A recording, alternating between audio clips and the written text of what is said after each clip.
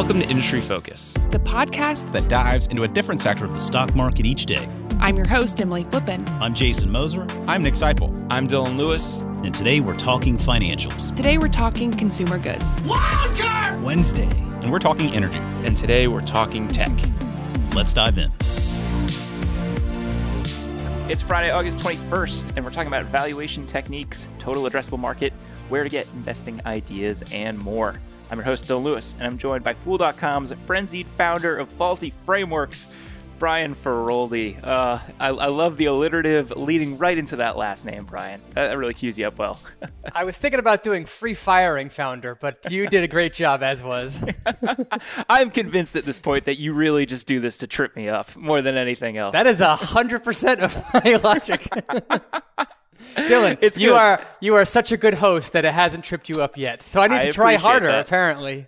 Well, I love it because I figure if I can get through the introduction, that means I can't mess up anything worse than the introduction with anything else that I write in the show outline. Nothing's going to be that complicated, right? That's right. You are our framework person, our frenzied founder of framework person. But for this show, I'm going to call you at Brian Feroldi because we are getting questions from Twitter followers, and particularly folks that follow you on Twitter. And for people who do not already, I would highly, highly recommend following Brian. Is a wealth of really awesome investing, personal finance information on Twitter. But you put out there that we were looking for some topics for a show. We have some topics thanks to some of our awesome listeners and your Twitter followers. So we're going to be running through some different ways that you can value a business and look at the valuation of a company. We're going to be talking about margin of safety a little bit. And then we are also going to be talking about where to get stock ideas. But we're going to kick things off, Brian, with a question from Raul, hope I'm saying that correctly, who asked us about some simple valuation techniques and risk management, creating a margin of safety with investments. Let's talk a little bit about the shorthand valuation techniques first. Yeah, so broadly speaking, valuation is incredibly important. It's definitely a huge part of investing, and there's a whole subset of investors that are called value investors, and they start first and foremost with what is the valuation of the business. That's their very first metric, and it's important to know the most common when people hear valuation, the most common metric that they think of is the price to earnings ratio, and the price to earnings ratio, or to calculate it, it's the price of one share of stock divided by the earnings per share of that same stock. And the ratio between those two numbers gives you a rough sense whether a company is expensive or if it's cheap or not. There are a lot of flaws with any valuation metric, including the price to earnings ratio, but that's as good as any to start with, Dylan. Yeah, and you can calculate that one of two ways. You can look at basically the overall market cap and the net income, or you can do things on a per share basis and look at it that way. The earnings per share and the price of one share, two different ways to the same place because you're dividing by the same thing, kind of either way. I think that is probably what people see the most often. But of course, you do need that E for the PE ratio to really make any sense. Otherwise, you're going to wind up with an infinity sign. And that isn't particularly helpful if you're dividing by zero. So we also have the price to sales ratio as a nice little shorthand. And you tend to see this with unprofitable companies. You also tend to see it a lot in our space, Brian, with software as a service players.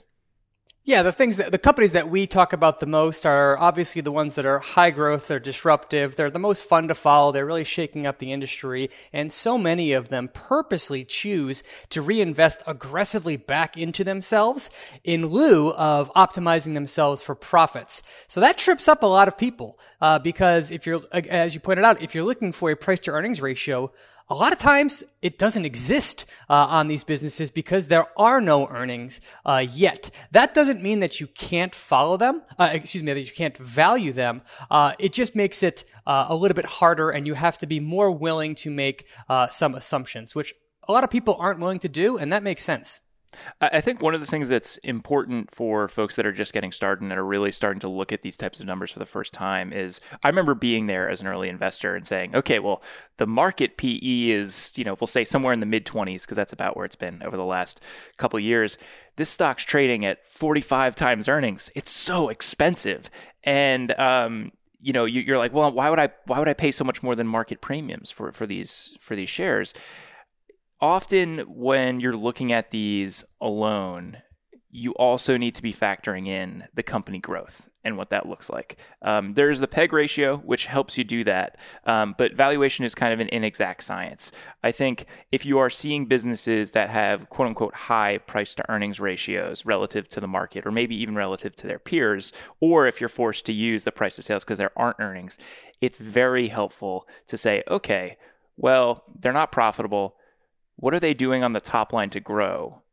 Does that make sense? Am I willing to pay 40 times sales for a business that's growing 40% year over year? Probably. Am I willing to pay 40 times sales for a business that is growing 5% year over year? Probably not.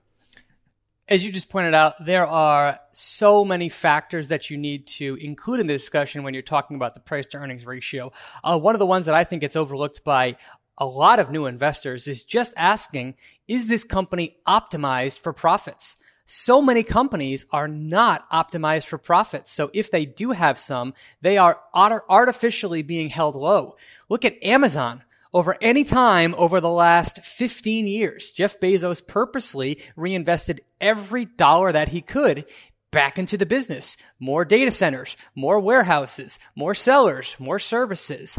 And if you looked at the company's price to earnings ratio at any point in basically the last 15 years, your takeaway would have been ridiculous. This business is so overvalued. How could I possibly invest? And the answer there is you're looking at the wrong metric. You shouldn't judge a company like Amazon based on the price to earnings ratio until they're optimized for the PE ratio. Dylan, let me give you another example right now. Autodesk. Company that I like very much. We've done a deep dive on them on this show before. When I look at Yahoo Finance right now, I see that Autodesk has a trailing price to earnings ratio of 177. If that's all the information you had, your takeaway would be ridiculous. Like, this company is ridiculously expensive. How can I possibly buy this? It's important to know that when you look at most websites, such as Yahoo Finance or even use screeners, most price to earnings ratio that you see are backwards looking. They're trailing price to earnings ratio. I also think that it's helpful to look at what's called the forward price to earnings ratio, which takes the price of the stock and it divides it by what the earnings are expected to be over the next 12 months or over the next year. If you do that with Autodesk, you see that Autodesk's trailing PE ratio is 177, but its forward PE ratio is 65. That is a much more palatable number. The other thing that's important to keep in mind with the PE ratio is that more often than not, it's using GAAP numbers. And Dylan, we've seen all the time when you're talking about tech stocks in particular, there can be huge differences between GAAP and non-GAAP. So that's just another thing to keep in mind when you're relying solely on the PE ratio for valuation. Yeah, and GAAP, non-GAAP is a can of worms, right? There are some people who really don't like the way that a lot of these non-profitable businesses wind up using non-GAAP numbers to highlight their business and seemingly be much stronger than they are. The reality, and I think what we are coming back to time and time again, and we will as we continue to talk about valuation here, is it's important to understand the business and use somewhat tailored looks at that business to understand. And so one example of this too for valuation purposes is price to book, right? This is something where it is so useful if you are looking at banks to use the price to book approach. As someone who doesn't spend a lot of time looking at banks, it's not really something that I put in my toolbox all that often, and I'm way less familiar with it than a lot of the other core valuation techniques. But if I was evaluating a bank, that would be one of the go-to metrics I would look at. Not so important for some of the other things that are more in our tech wheelhouse. Absolutely correct, Dylan. Insurers are another industry where price to book is a good metric to use, and you can use price to book on companies like Berkshire Hathaway, J.P. Morgan, Citigroup, etc. Those metrics are meaningful in those industries. If you try to use price to book on Shopify, it just does not work. You're going to get some ridiculous number, and you would never invest. So it's important. I think it's useful to have a range of valuation metrics at your disposal, understand them, and when you're trying to gauge the valuation of any given company, look at it at a bunch of different numbers. Another one is the price to free cash flow ratio. So free cash flow is cash flow from operations minus capital expenditures. Some businesses, such as software as a service businesses, actually are generating free cash flow well before they generate earnings. So you can look at you can at least look at the price to free cash flow. That will show up before the price to earnings ratio shows up. So always try and use a range of metrics just in case one is artificially inflated for some reason. I like what you were saying about using a couple different tools and a couple different metrics to triangulate something that makes sense, because I think when people think about valuation, I can think back to my junior, sophomore year in college and taking some finance classes that did the DCF and had you modeling things out. And you have this idea that you're working to some exact number and you're providing all these inputs. And at the end, it kicks out what a company is truly worth, the intrinsic value based on what you are deciding is relevant as inputs.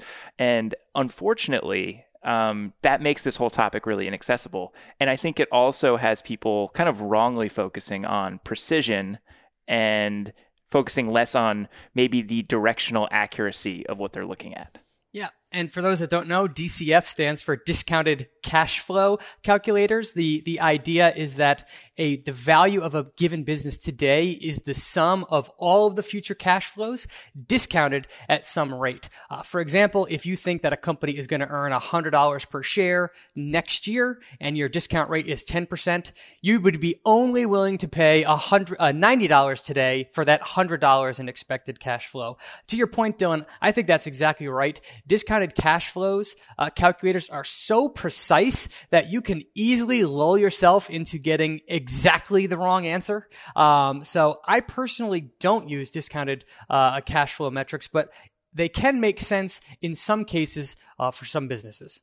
I think that the exercise is almost more important than the output. I was listening to some of our analysts kick around the idea of DCFs the other day, and I think it was Maria Gallagher said, the process of going through and finding that number, you are going to start challenging a lot of the inputs, and you're going to start thinking about what realistic growth looks like, what realistic element of their market, their total addressable market, are they able to seize? And asking those questions is far more instructive than getting a 2-decimal share price number, because those things are much more important to the long-term success of the business, and the individual price target is just really isn't all that helpful. I think Maria's exactly right. I would say that going through the process and seeing what assumptions need to be made for that investment to quote unquote work out on a DCF basis is important. It's the same reason I use frameworks. I don't think that the exact number that my framework spits out is valuable, but I think going through the process and thinking through everything is valuable. One other thing I will throw out here, Dylan, some businesses are easier to value than others. And there's some subset of businesses that are just impossible to value, just flat out impossible.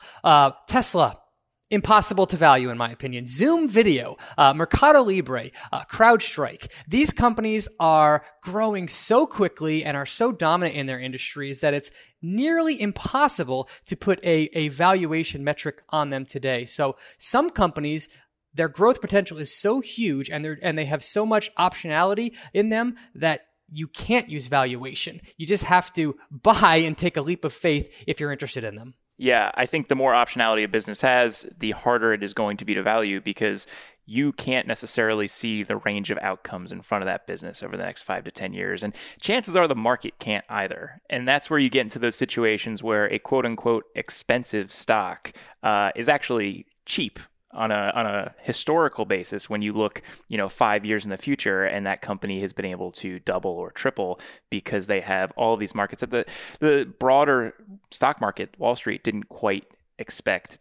value in the way that they probably should have. And think back to Amazon. Amazon in 2010. What was the discounted cash flow value of Amazon Web Services in 2010? You probably could not have come up with a number. It was infinitely small. What's Amazon Web Services worth today, 10 years later? Hundreds of billions of dollars. So that's in a big way. We look for companies that have optionality, have the ability to launch new products and new services, because if a company can do that successfully, it can create multitudes of value that you can't see when you first make your purchase. One other thing that I think you can do as kind of a fun little valuation exercise, and this ties a little bit more into what we were talking about with DCFs, with the idea of the inputs being more important and just understanding the core things that drive a business forward. Looking at the core elements of what drives value for that business and then using it as a way to put the market cap into context. And an easy example of this would be the social media companies. So for them, the users are the most important thing because ultimately the users are the product. They are selling access to those users to advertisers who want to be able to promote their products. And to kind of walk through this quickly with a company. So Pinterest has a market cap of $20 billion, over 400 million monthly active users. You could say they are being valued at about $50 a user. And that would be one way to look at their business. You could stack that against what they are able to generate in value, in revenue for each user, and start to see whether that valuation makes sense.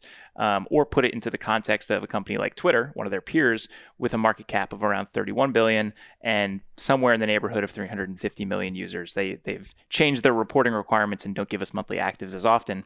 So we'll say that's $90 roughly a user. Pinterest users aren't being valued the same way that Twitter users are. Possibly another bull case for Brian Feroldi and Pinterest, but an important way to look at this company, understand what drives value, and start to make sense of it. I think that's a great metric that you just laid out there. And the point is that valuation is very much an art. It's far more art than it was science. When I first started investing and really came to the Fool, valuation was one of the primary things that I looked at. That was one of the primary lenses that I looked through things. The longer I've invested and the more I've studied David Gardner's Winners Keep on Winning style, the less value I personally place on valuation. One of my favorite investors at the Fool, Brian Stoffel, doesn't even look at it at all. He doesn't. He just says, if this business checks all my boxes, I'm buying. If it doesn't, I'm not. And that's a framework that works. Yeah, and I think it probably has shifted for me where it was one of the first things I looked at to now it is probably one of the last things I look at. And it very rarely will keep me out of something entirely, but what it might do is inform the position that I start with. So a very richly valued business might be something where I'm like, I can probably start a little bit smaller than some of my other positions for more established companies. Yeah, I think that's exactly how you should look at it. If you like everything about a business except the valuation, there's no harm in taking a tiny bite of it. I guess related to that, we can kind of touch on the second part of Rahul's question, and that's creating a margin of safety with investments. And this kind of gets into that same idea of, valuation, having what you think a business is truly worth and what the market is willing to pay for shares of it at the moment, giving yourself some comfort. And it's a little bit of a wonky topic, but I think we can do it justice, Brian. Yeah, this is a concept that was popularized by Warren Buffett and is like the mantra of value investors everywhere. The idea is you come up with your own independent valuation of what any given company is worth, and then you only buy that company when it trades at a substantial discount to what you think the fair value is. The number that I've always heard thrown around is, if you think something's worth $1 today, you don't want to pay more than 80 cents for that dollar. And that 20 cents of gap between what it's worth and what you're paying, that's your margin of safety. That renders the needs for things to go right, or that makes it so if something goes wrong, you don't get hurt that much. And it's a concept that just makes a lot of sense on the surface. And Buffett has deployed that strategy with great success throughout his career, buying companies like Coca-Cola and American Express when they traded at huge discounts to what he thought was fair value. I think the problem is that you need to be able to come up with a number for that intrinsic value that makes sense. And that's beyond the scope of a lot of, newer investors for sure. But we were just talking about it before. I mean, those DCFs are only as good as what you put into them. And it kind of gives you more the illusion of precision than maybe the most accurate picture of what a business really looks like. Yeah, and I think that if you can do it on some companies, like the bigger, the more mature, the more predictable, the higher the likelihood that you can value a company successfully and then buy at a discount to that. So a company like, say, a utility or a trash hauler or a beverage maker like Coke or Pepsi, those companies have far more predictable revenue streams and profits and businesses in general than do a lot of the tech stocks that we talk about. So I think that you can still apply that framework to those kinds of businesses. But when stocks are at all times high, boy, is it hard to find ideas. I do think that there are elements of margin of safety, that way of thinking, that are probably applicable to other investing ideas, and they don't need to be nearly as hardcore as, the long-time investor with a spreadsheet getting down into that price target that we were talking about. I think the concept of having a cushion and having some sense of security with what you're buying, and that you're not, putting everything on red, so to speak, is something that's applicable and transferable in a more simple way for a lot of investors, Brian. Yeah, and Dylan, you talked about this before too. In that same vein, one of the ways that investors can create a margin for safety of themselves is by positioning, allocating position size in their portfolio appropriately. If you find a very fast-growing company that really interests you, don't put 20% of your portfolio into it. I mean, yes, sure, you could make a ton of money if that works out, but the risks for those kind of businesses is incredibly high. There's nothing wrong with putting small bits of your portfolio into a company and then following its progress over time. That's exactly the strategy that I use when I find a company that just checks every box for me. I'm very willing to put 0.5% of my portfolio into a given company, even if it trades at some obscene valuation, as long as I believe that as long as I like everything else about the business. And doing that insulates my portfolio from me paying some ridiculous price and being wrong. Similarly, I think the ultimate margin of safety is having your financial house in order before you start buying stocks. Being able to go in and say, the money that I'm putting into this investment is money that I don't need for the next 3 to 5 years. We harp on it so much, but it's so important, Brian. That puts you in a position where, especially if you're buying high growth stocks, you can weather the storms and you can not get too spooked when one quarter's results wind up sending shares down. So if you're working with money that you don't immediately need and you have some cash on the side, I think that that's a margin of safety in its own way.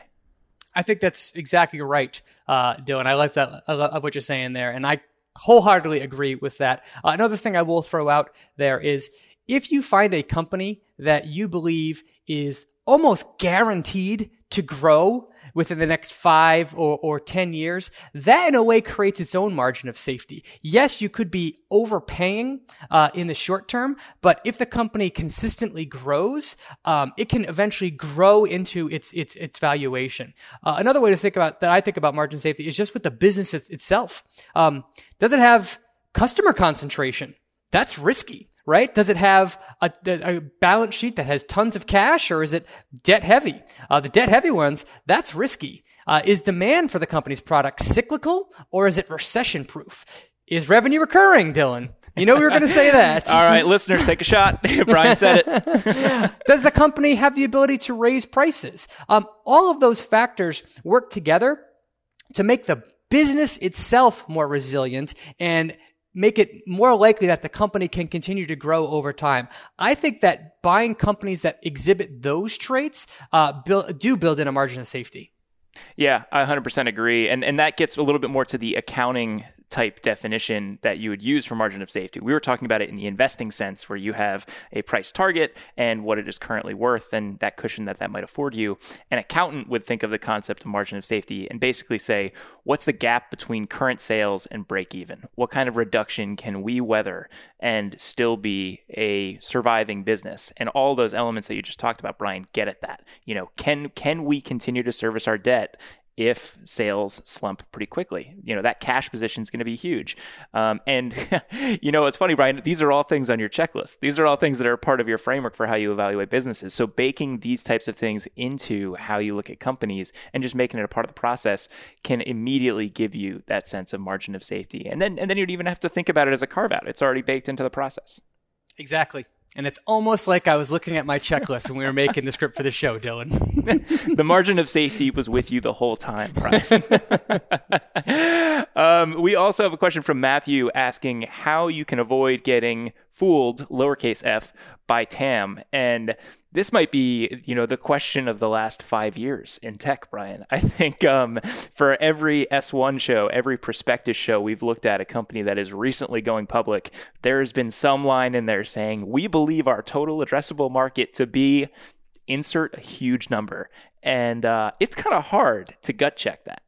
It is. And some investors at the Fool don't look at the TAM at all. They think it's a completely irrelevant metric. Other people, and I include myself in this group, I love to see the TAM, and I want to know how realistic it is and who came up with it. If the management team is the one that says, here's our TAM, discount accordingly.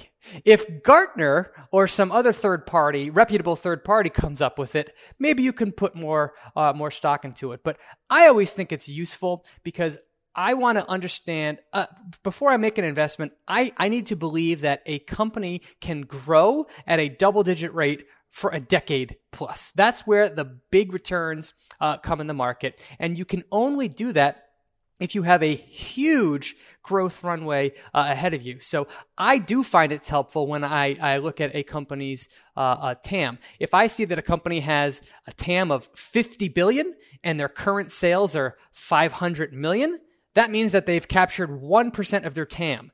Even if they're off by a factor of 5 on their TAM, there's still a tremendous runway for them to grow. So I personally always look at it. Do you, Dylan?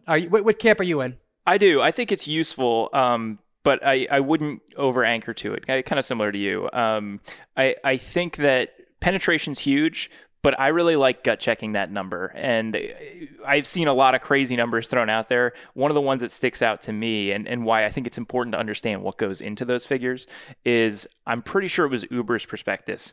They were comparing their penetration in overall transportation miles.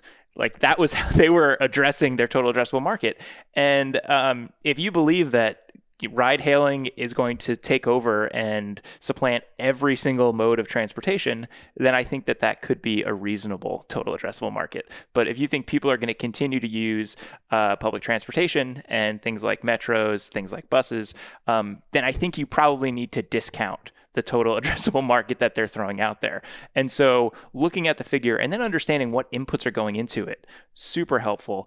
Maybe, if you can, gut checking it against other third-party research. You mentioned some of the big names. Gartner's great for this kind of stuff, but there are so many other folks out there, especially in the digital marketing space and the ad spend space. There's a lot of data about this stuff, and putting together your own total addressable market can be really helpful, comparing it against what the company throws out there and just seeing how realistic that is.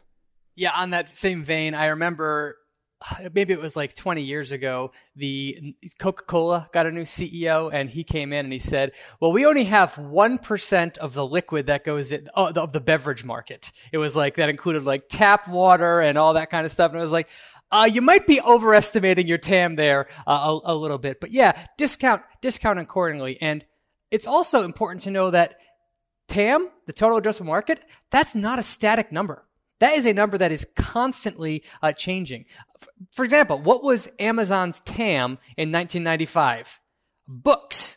What's Amazon's TAM today? More than books. Anybody that has a margin is basically the TAM. Exactly.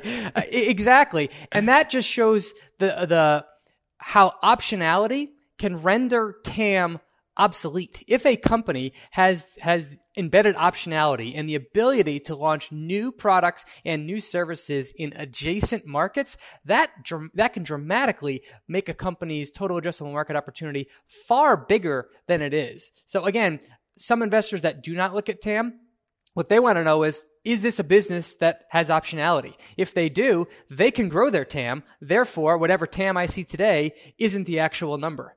That kind of thinking also makes sense to me.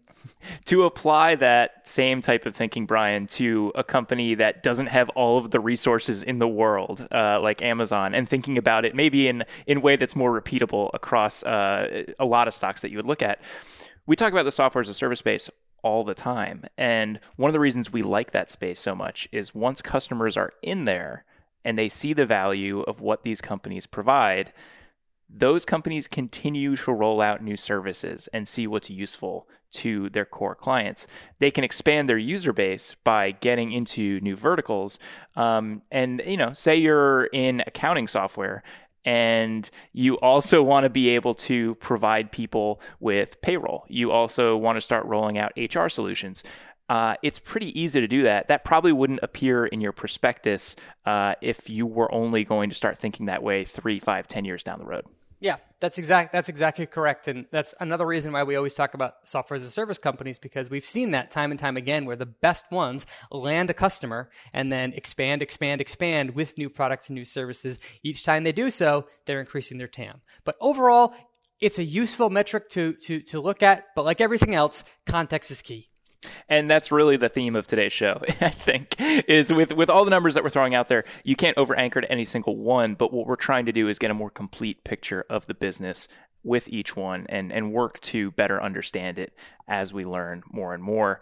Brian, we're running a little long, but I want to wrap with one more question, and this is favorite free investing tools. Love this one. We get access to some cool stuff being Motley Fool employees, and we make heavy use of Y charts and things like CapIQ. However, not everyone is able to afford those types of tools, and so we want to talk about some things that are a little bit more budget oriented. But I think the coolest thing for me, kind of cutting my teeth as an investor, was all the stuff that Wall Street has access to, we have access to.